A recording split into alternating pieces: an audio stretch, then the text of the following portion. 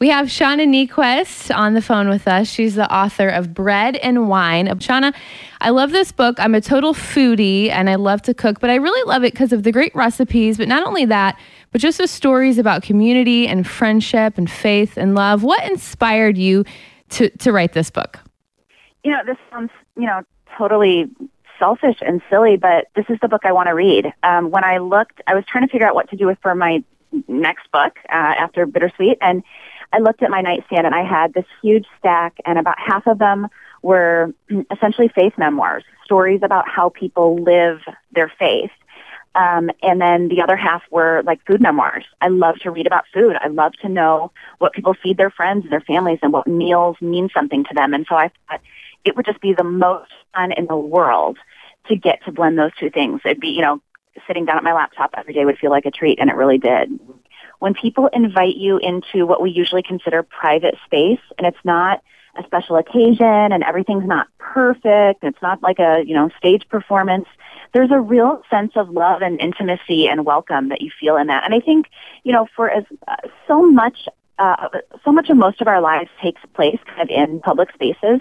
We're running from offices to our kids' schools, to Starbucks, to restaurants, to malls. And I love to eat out. I love food, but there's something about being in someone's home that I think is really valuable. And I think we've gotten to a funny place in culture where you sort of think like you have to have like a culinary degree in a restaurant grade kitchen. And you don't. People love to be fed the normal you eat when they're not there, and they love to be invited into the messy, normal spaces of life. I think that's a really important thing. Totally. Absolutely. Yeah. And tell us about that. I mean, the beauty of people eating together around the table, and I know that you've formed your own cooking club. You've had it for years just with your friends. What's the beauty of that when you guys all get together and you talk about life and love and faith and you eat together? I just think there's some magic in that. I totally agree. I think very rarely do we sit down with one another and look each other in the eye. Very rarely do we have the time to tell a whole story with all the details. And when we have that time, it's because we make it at the table. So much of my life is, running from thing to thing and short little conversations or emails. The table is sort of where we stop all that. And so for my girlfriends and I especially, to have that standing date once a month, knowing that no matter what else happens in a month, no matter how many texts or emails or phone calls or stop-bys, you're going to have a time where essentially time stops and you're protected and you get to really unravel all those tangled up thoughts and feelings and stories that have had a really sacred space. Yeah, that's great. There's a lot of people that are on lots of different dietary plans, whether it's for weight loss or just to be a vegan or be vegetarian or, no dairy and that kind of stuff. So that's one of the things in our culture. I guess you get more and more of that it makes you feel like, oh, well, I'm not going to do this because there's no way I'm going to be able to satisfy whoever's going to come into my home, that kind of thing. So it's kind of a deterrent. What do you say to that?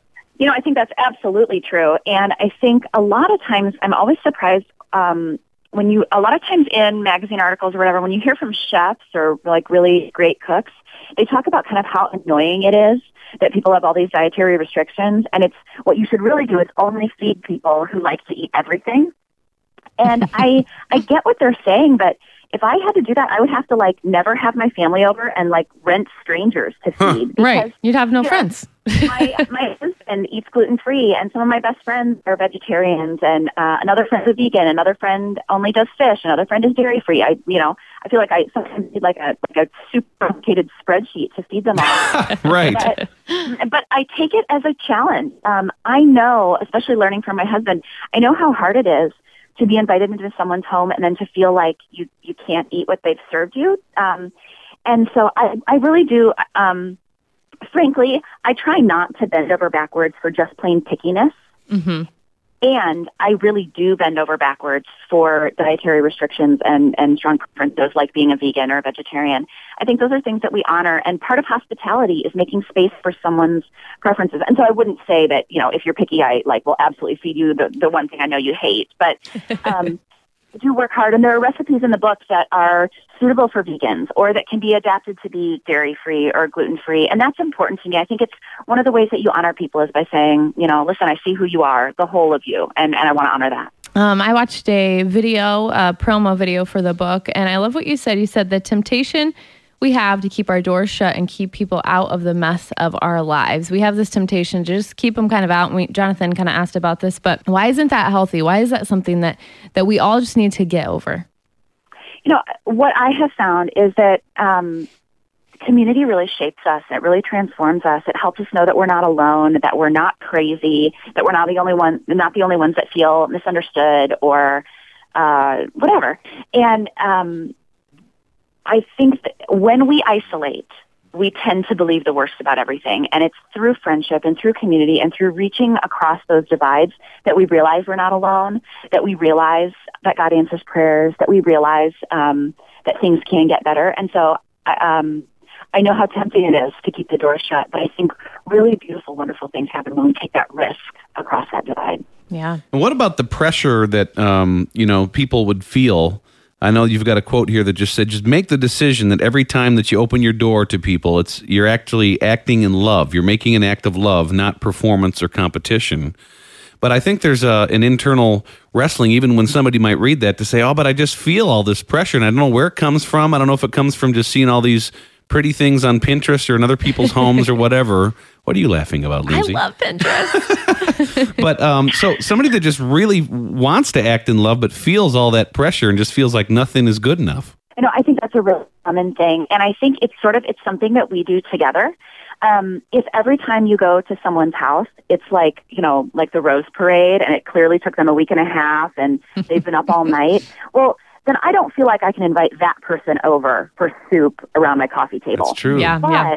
I actually really, I love entertaining, and so obviously, and I love kind of the fancy part of it, but I really do work pretty hard to tone that down a little bit so that what I communicate to my friends is this doesn't always have to be champagne flutes and silver. Like, we can do this a million different ways, and we can do it in my house in really casual, laid-back ways, and I hope that sets people free to do it in their homes in really casual, laid-back ways. So I think it's sort of like a contract that we all decide, like, I'm going to let you see the real side of me. We're going to invite each other into that together. And along those lines, people who aren't confident in cooking and can't make a 10-course meal and, all this homemade stuff, what do you tell them? Where should they start if they're not confident in cooking or hosting? What do they start with their friends? Well, there's a chapter in the book called Start Where You Are, and I think that's the most important thing. So if for you, even just having people over is really overwhelming, the idea of them being in your space and using your stuff and like making a mess, if that's really overwhelming, which I totally get, start with just the hosting part and order pizza and buy everything already prepared. And then the next time, maybe learn how to make a salad dressing. And so when you serve salad, you've at least made your own dressing. Then the next time, maybe add in a dessert that you've made yourself. But don't expect, I think some of the trouble we get into is we think it's all or nothing. We think, I have to invite people over, and there have to be like 100 of them, and I have to serve a 5-course meal. I think to start where you are and to tackle it time by time and to look at it as like, maybe this is the year that I'm going to become comfortable with entertaining, not the weekend that I'm going to tackle it all. Mm-hmm. So to take kind of incremental steps and also to figure out your way. I really recommend that people develop sort of like a tiny little repertoire of things that they're familiar with, that they love to cook, that they feel comfortable doing, and serve them over and over again. The benefit there is you're not nervous every time someone's coming over. The other benefit is people start to associate those flavors and memories with the time that they spent around your table in a really good way. You start to think like, oh, I've had her chicken curry before. I love it when we have curry at her house. And so I think instead of feeling like, oh my gosh, she's already had my pizza, now she's had my enchiladas, what do I do? They like, I'm going to build a sense of sort of muscle memory. You know what to expect when you're around my table. I think people like that. That's great. That's fun. I will never forget the time that it was us and another couple, and we're eating their experimental chili. Oh no! That had way too much of the hot stuff in it, and we were all acting like, "Oh, it's not that hot," but it really was. Yeah. And then between me and the other guy, we emptied an entire gallon of milk just trying to like figure this out. It wasn't that good, but we sure never forget that experience. I bet not. It was a true memory that we had together. So. That's great. That's good stuff. Okay, so Shauna, I'd love to know, what are your meals that you're comfortable with? What are your favorite things to cook for your family, your friends? What are those recipes that you just love doing?